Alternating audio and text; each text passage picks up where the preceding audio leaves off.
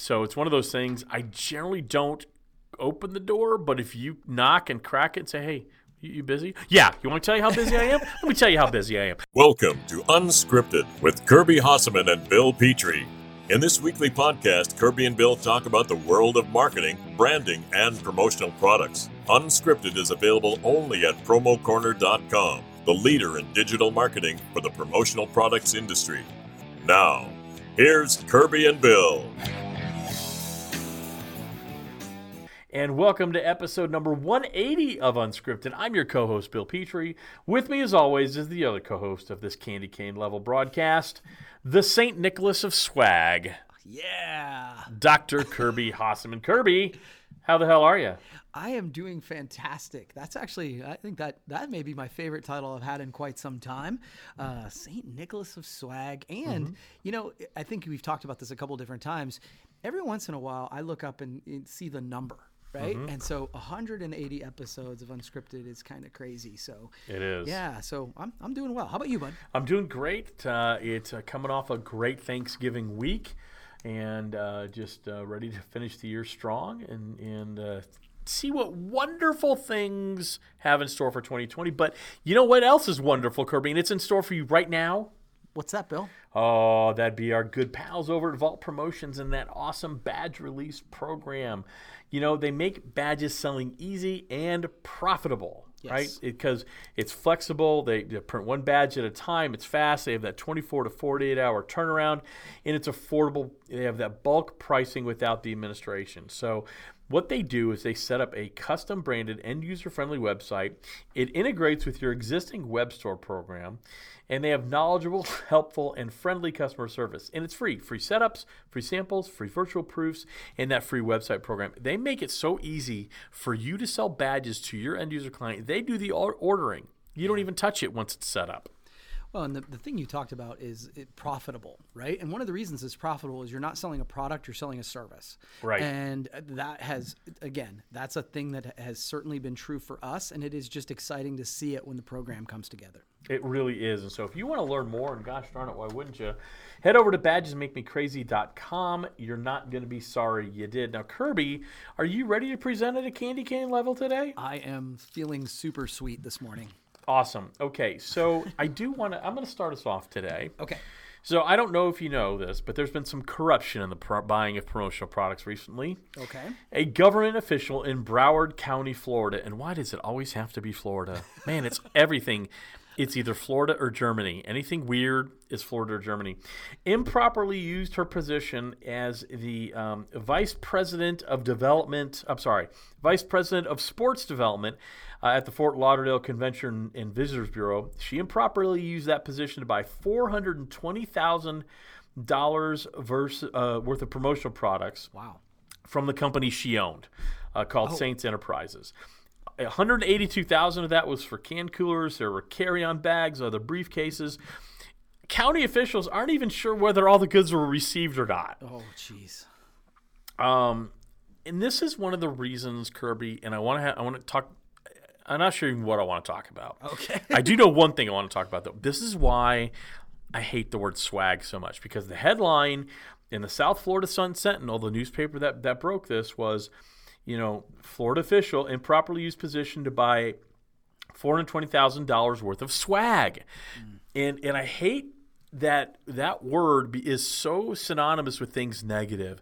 And I think this is why it's so easy for other elected officials to start their saber rattling, like the senator in Iowa a few months back, talk about let's curb the spending on all promotional merchandise, but they always use the word swag because it has this negative connotation to it. Kirby, defend the use of the word swag. Well, number one, I think that it has a negative It's indefensible. The podcast is now over, Kirby. I think that swag has a negative connotation in certain ways and with certain people. The reality of it is I just don't think it does have a negative connotation with a fairly large percentage of the population. And the people who it's one of those things that you can't see it if you can't see it. Like if you think it's negative, then there's no convincing you it's not. I'm just telling you that there are people that certainly do think it's a great term and it means something good. But one of I just keep looking at it going, well, hell, it's not the product, it's not the term, it's the idea that there is a ridiculous conflict of interest here. And, for me, I'm going, it's one of the reasons I struggle working with government agencies sometimes, because probably one of my big frustrations when you're working with any government agency is they'll throw down, okay, you brought them all of these cool ideas that are going to do a good job of promoting, their event, their organization, whatever. And then they say, okay, cool, I got to get 3 bids. Yeah. Okay. But then, they're going to present all those ideas to your competitors, and all the competitor has to do is go, well, I'm going to knock it down a nickel. And so, but on the other side, you go, well, this is why. Yeah. the people who are in positions of influence have the ability to ruin it for the rest of us. Well, absolutely. Look, I mean, obviously, someone who used her position to her company's benefit that is corruption, that is wrong, regardless of the products or services that were purchased, okay? Right. My issue, again, I just hate that we have this term that some people do like and embrace, and I totally get that. We all bristle at the word tchotchke. Sure. Every single one of us. So it's unanimous. I'd say it's pretty close. Yeah. I'd say it's pretty darn close to unanimous. Mm-hmm. I wish we would rally around the word swag that way. I do get why some people use it. It's fun, and I understand that. But every single negative headline about our industry, every single one, Kirby, has the word swag in it.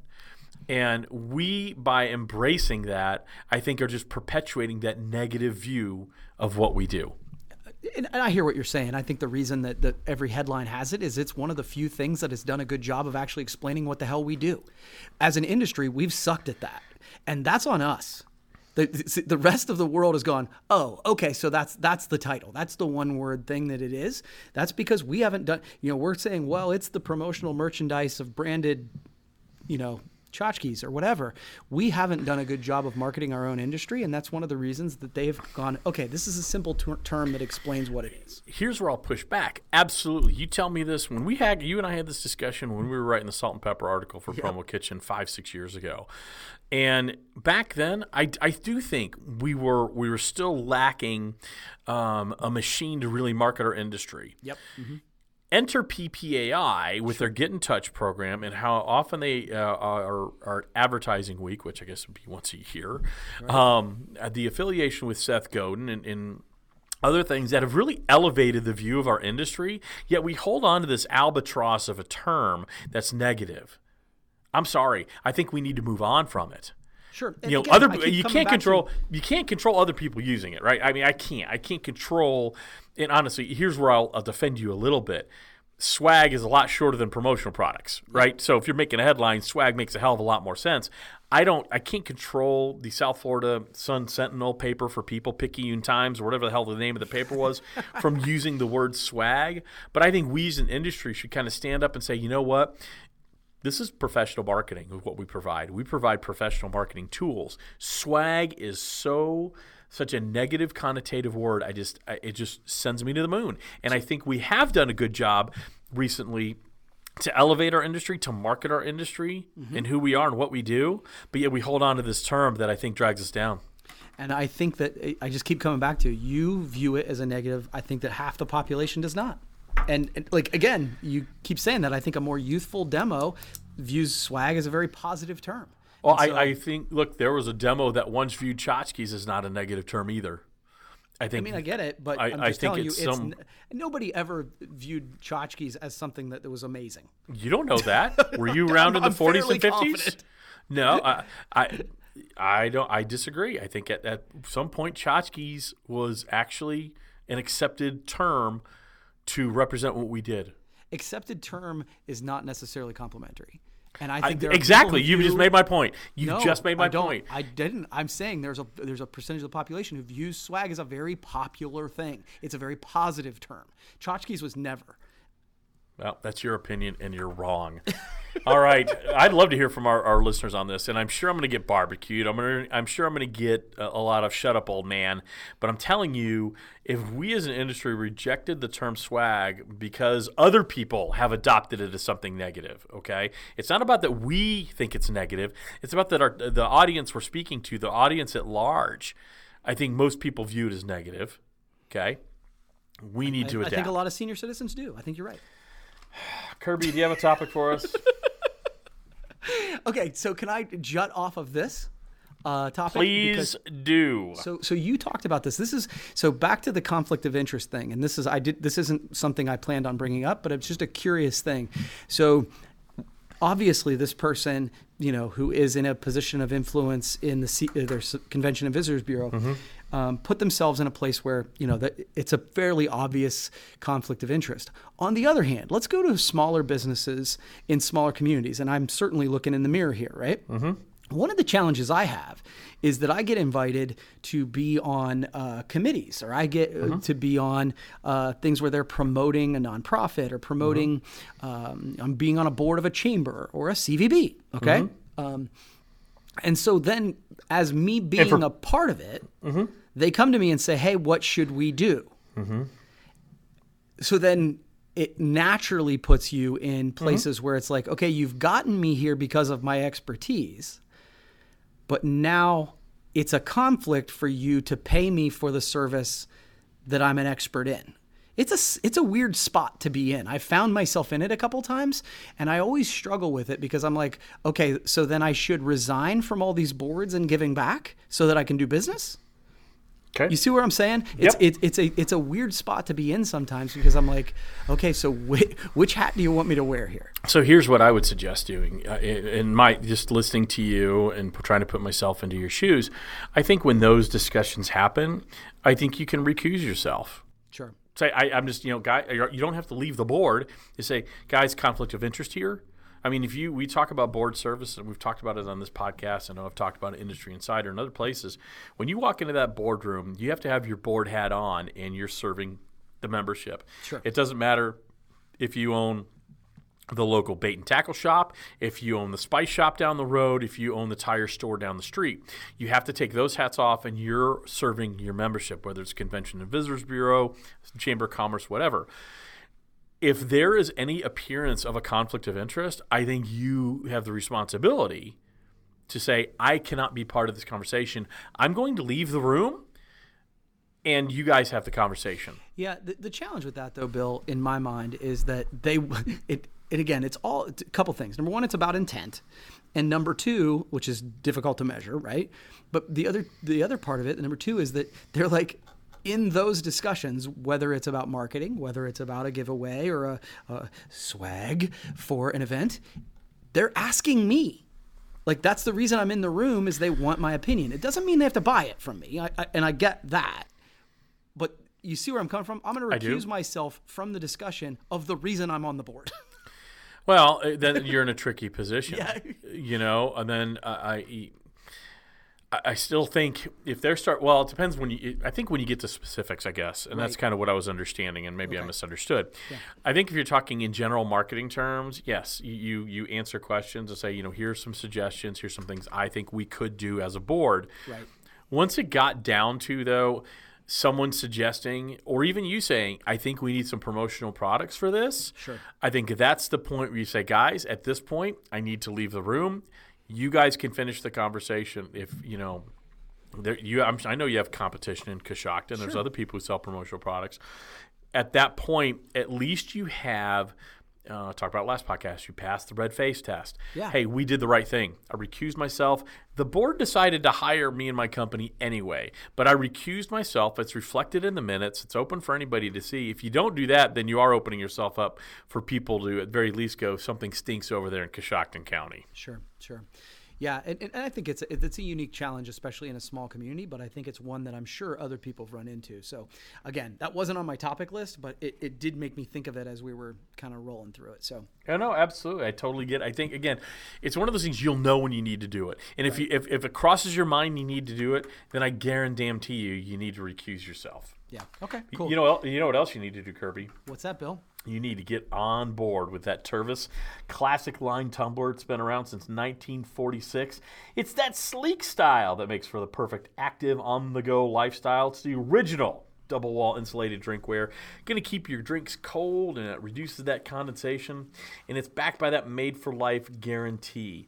It's available in several sizes, including your favorite, Kirby, that sippy cup. Yes. The wine glass, both stemmed and stemless, 10-ounce wavy, 16-ounce mug, 16-ounce and 24-ounce tumblers, and that 24-ounce water bottle. It's made from Triton plastic right here in the United States. Lifetime warranty, dishwasher safe, microwave safe, and BPA free. You want to learn more, you talk about a lifestyle brand in our industry, and Tervis is definitely one of them. Head over to tervispromos.com. You won't be sorry you did. All right, Kirby, it's time for me to come up with another topic on this fine broadcast. Sure. Let's do it. All right, let's talk about swag, Kirby, and why that term is wrong. All right. No, actually, I'm gonna shift gears a little bit here. Okay. One of the things I think we have lost a little bit in the whole overall thing of marketing and the overall concept of marketing, and I think it's starting to come back, is empathy. Okay. I don't think marketing takes into fact the feelings of the audience as much as they used to. We're so focused on delivering a message, we don't consider empathizing with the actual problems we're trying to solve as marketers. How do we get back to that, Kirby? And I've got some thoughts if you want me to go. No, it's funny. I'm listening. I've read a book, and it's sitting over here. Building a Story Brand is a really great book by Donald Miller. Yeah, and he's in Nashville, right? Yep. And so when you start talking about empathy and understanding where the customer is coming from and the problem you're trying to solve, that was literally the first thing that popped into my head. Is kind of reframing your messaging to make sure that your customer is the hero of the story. They talk a ton about that and how in every good story there's a guide or a mentor. In Star Wars, Luke is the hero of the story, but Obi-Wan is the guide or the mentor. And the idea is to position your company as the guide or the mentor. And it is a thing. It's funny that you bring up the topic because it's a thing that I've been thinking a lot about. And so to me, that's where empathy comes from, is that in order to write that story, in order to kind of look through the eyes of your customer as the hero of the story, you have to understand them. And so that's a thing that I'm trying. I don't always get it right. And I think part of it is one of the things that we break down as a company is we have such a diverse customer base. Mm-hmm. Like a lot of people are like, hey, this is who we serve. Mm-hmm. We have historically not been that. We've been a little bit more of a jack of all trades. And when that's the case, it's hard to write that story. Well, I think that's a great way to look at it. And that is something I absolutely factor in. I think the other thing is that we don't slow down enough and is ask why. We understand the problem. Your problem is getting more people at your trade show booth, selling more widgets, whatever it is asking why. And you get to that, you kind of start acting like a 3-year-old, but purposefully. And you say, well, why do you want to do that? Well, I want more people at my trade show booth because we're launching a new product, and I think that will drive sales. Why do you think that will drive sales?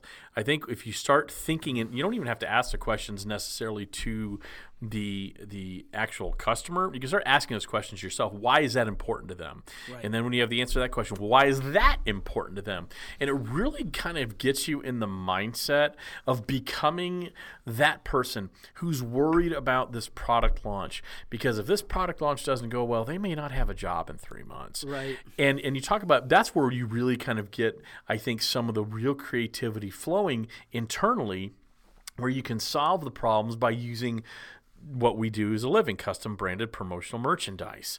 Right. And so I love what you were talking about, building the story. But I think part of building the story is asking, why are we doing this stuff? Right. And we move so quickly. I think we really, unfortunately, at times move away from the why. And we don't take the time to ask that. And again, it's not sitting in front of a customer and saying, why? It may want some of that, of course. But it's really kind of following your own path. It's kind of closing your eyes and putting yourself in the shoes of that person who may have a review in 3 weeks. Why is that important to them? Yeah. No, I think that's a really, actually, I think there was an exercise. I can't remember the book, but it talks about asking why 5 times. I'm not familiar with that. Yeah, but it's what you're saying. Yeah. It's like you ask and then you get to the answer, and then why is each one of those important. It said if you ask 5 times, you will most likely get to the heart of the real reason that they're trying to solve the problem, and I think that's super wise. Well, and that's the thing. We just move sometimes so fast, it's hard to do that. Well, and it's uncomfortable. To ask it why 5 times is really hard, because you're like, unless they understand the exercise, somebody on the other side of the table is just like, well, can you just help me?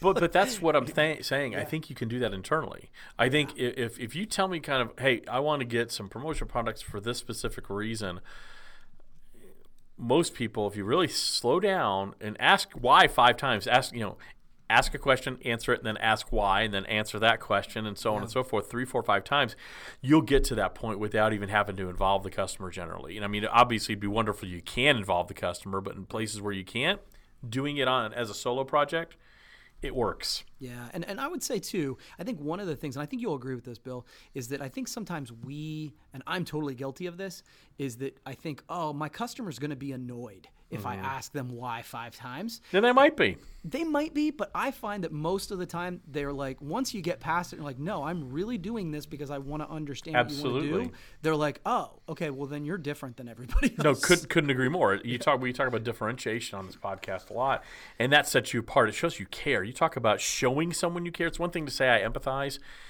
Now you're showing it. Yeah. All right, Kirby, you got a quick topic for us? I do. So I decided that you know this about me. I have historically not been a fan of colder weather. Mm-hmm. And so we had a staff meeting the other day, and I was asking about winter hobbies with everybody, just a kind of icebreaker kind of thing. Mm-hmm. And I kind of made a joke that one of my winter hobbies is complaining about the winter. Mm-hmm. And Libby in my office was like, and you do such a good job of it. And I was like, I had one of those moments where it didn't hurt my feelings or anything, but I was like, oh. Mm-hmm. I need to look at that because I know that complaining is like everything else. It's a habit, right? And the more you do it, the more apt you are to do it. Yep. And so I made a new goal for myself. Okay. That I am not going to complain about the weather. Sorry. Excuse me. So I need to focus on that. And it's funny, I've caught myself. Now, I will say that since I made this, commitment, the weather's actually been pretty nice here in Ohio. So it's like almost like the universe or God or whatever is going, okay, we're going to ease you into this, brother, because you're going to really have to break a habit. So that's sort of from now to the end of the year, my goal is to not complain. So number one, I need you to help me. Okay. So if you catch me doing it, tell me. No problem. I knew I was asking the right person. And number two, is there anything like that you need to stop complaining about? I'm sure there is nothing. I mean, the whole pumpkin spice thing took on a life of its own, and I really don't. I've stopped. If you've noticed, I don't post anything pumpkin spice anymore. I mean, because first of all, it was extraordinarily misunderstood, and second of all, it gave me tired head all the time. I'd say the one thing I need to really, oh gosh, this is a good question. What do I need to stop moaning about? I'd say probably the fact that currently I'm a little overworked. I don't necessarily complain about it all that much, but when I do, I'm happy to share all the details of how many jobs I'm doing, how long it takes, why I can't do other things that are seemingly more important, but I just can't get to them because I'm doing this, that, and the next thing. So it's one of those things. I generally don't open the door, but if you knock and crack it and say, hey, you busy? Yeah. You want to tell you how busy I am? Let me tell you how busy I am. I'm doing this. I'm doing this. I'm doing that. So I try not to do that, but it's hard. Yeah, I need to try harder. There's a great book called The Talent Code where it talks about how complaining is just like every other thing. That there's a thing called myelin that goes around your brain. Oh yeah, it gets stronger every time you do something. It does. Yeah, so it's like it's a habit, just like anything else. Yep, absolutely. All right, Kirby, we're at the time where I get to announce the promo person of the week this week. This is highlighting that person, or persons in some cases. In this case, it is 2 people. Highlighting people or person that's grabbing our attention. Age doesn't matter. Supplier doesn't matter. Distributor doesn't matter. None of that matters. Right. Are they getting our attention? And I am going to go with the dynamic duo of one Kenny Ved and one Charles Dugan. I love it. And I will tell you why. As they work for Gold Star Pens, they're both national account representatives for our friends over at Gold Star. And they have branded themselves as the Simplicity Brothers. And that is a thing for Gold Star, that they focus on creating a very simple process for distributors to work with them, and they do a great job at that. What I love about Kenny and Charles is they are not shy about making fun of themselves. Yeah. They do that car pen karaoke. If you haven't seen it, they will literally sing into a pen of their choosing. Sometimes it's a little tough to watch and listen to, not going to lie, but it always gets my attention.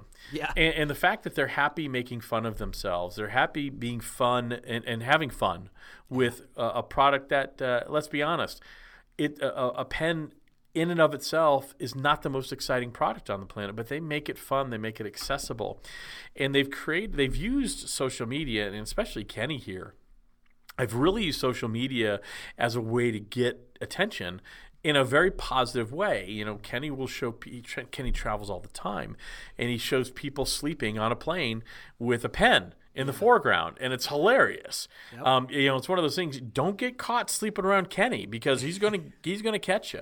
Yeah. So I really admire what they've done. It's something I think they just did for fun, and it's organic, and I really love that. I respect that a lot. So Kenny Ved, Charles Dugan. Yeah, and I tell you what, one of the things that I talk about, you've heard me talk about, is there's just not enough joy in the world, and when you can push out joy, you stand out. Like when 90% of what we see in the world is negative, when you can make it a point of being fun or goofy or silly, or as you said, making fun of yourself, man, you stand out. And I think that's totally been true of Kenny and Charles. And so I think that's a great one. I am excited, and I'm clicking my Gold Star pen. Well, let's click in unison. Ready? 1, 2, 3.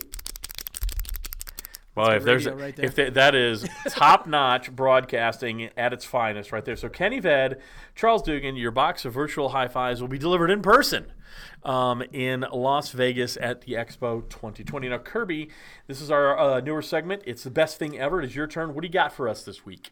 Okay, so here recently, very recently, Tesla announced that they have a new pickup truck. Okay? Uh-huh.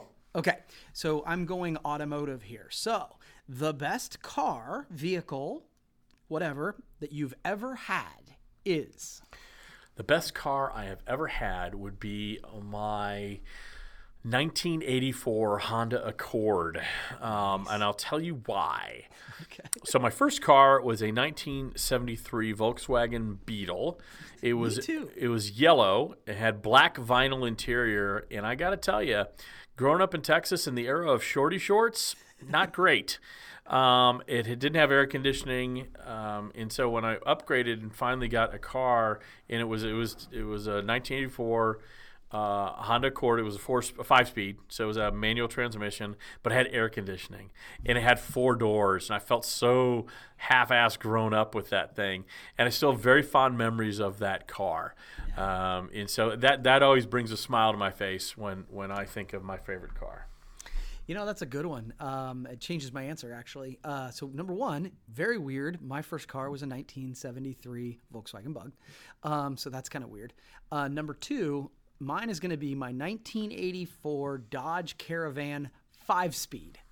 So it was one of the very first Dodge Caravans that came off the line, and it literally had a 5-speed. It was a tank, which was absolutely wonderful. And I had it when I was like a senior in college. So, I mean, I lived out of that thing. And so it was big enough that literally I had suitcases in it at all time. There was always tennis rackets. There was always clothes. Right. So that no matter what the situation, I was prepared. I could have lived homeless out of that thing. But literally, you could run into a house and the house would fall down. Yep. And that thing would just keep on trucking. And the idea that I was doing it as a 5-speed in a Caravan was just amazing. So can I give a second answer? My second favorite car, 1984 Buick Regal. And I had this when we lived in New York. Okay. And it was 100% steel. It was 100% beige. And it had a AM radio only in it. And we used that as what we called our train car. So we lived about 20 miles north of New York City. I worked in Manhattan, and I would take the train in. And I learned from a lot of people they had what was called these train cars. And Sandy's grandmother had passed away. This car had only like 25,000 miles on it. This is like the late 90s. And it was given to Sandy. And we used that as our train car. And so I literally, Kirby, I didn't care what happened to this thing. This thing was a tank. Door dings, please. This thing's made of 100% steel. I would park my car at the train station. I would put the car keys in above the visor. I'd leave my car unlocked. I'd go to work. And I'm like, if someone steals the car, all right, I don't care. I just didn't care. It was awesome. It was there's more than I think 3 times where I had gone into work and I took the train and I thought, oh my gosh, I think I left the car running. And I would I would freak out, get off the train in like Mamaroneck or New Rochelle. I'd get on the train coming back up, and sure as shit, I'd left it running because I literally just walk out the car and just, all right, let's go work. Yep, that's funny. So yeah, I do miss that car as well. All right, Kirby. So great podcast. I think I enjoyed this podcast today for once. Good. I enjoyed proving you wrong on the term swag. You know what else I enjoyed, Kirby? Oh, what, Bill? Talking about our friends over at Vault Promos. You know, they've got that wonderful badge release program. They make selling badges easy. And as you pointed out correctly, the only correct thing you said in the podcast, profitable. If you want to learn more, head over to badgesmakemecrazy.com. You won't be sorry you did. Now, of course, you said a lot of right things today, Kirby, but I really would like to hear people's thoughts on how wrong you are with the term swag. So let's leave them with that. Thank you for listening to Unscripted with Kirby Hasseman and Bill Petrie. Unscripted is available every Friday at promocorner.com, the leader in digital marketing for the promotional products industry.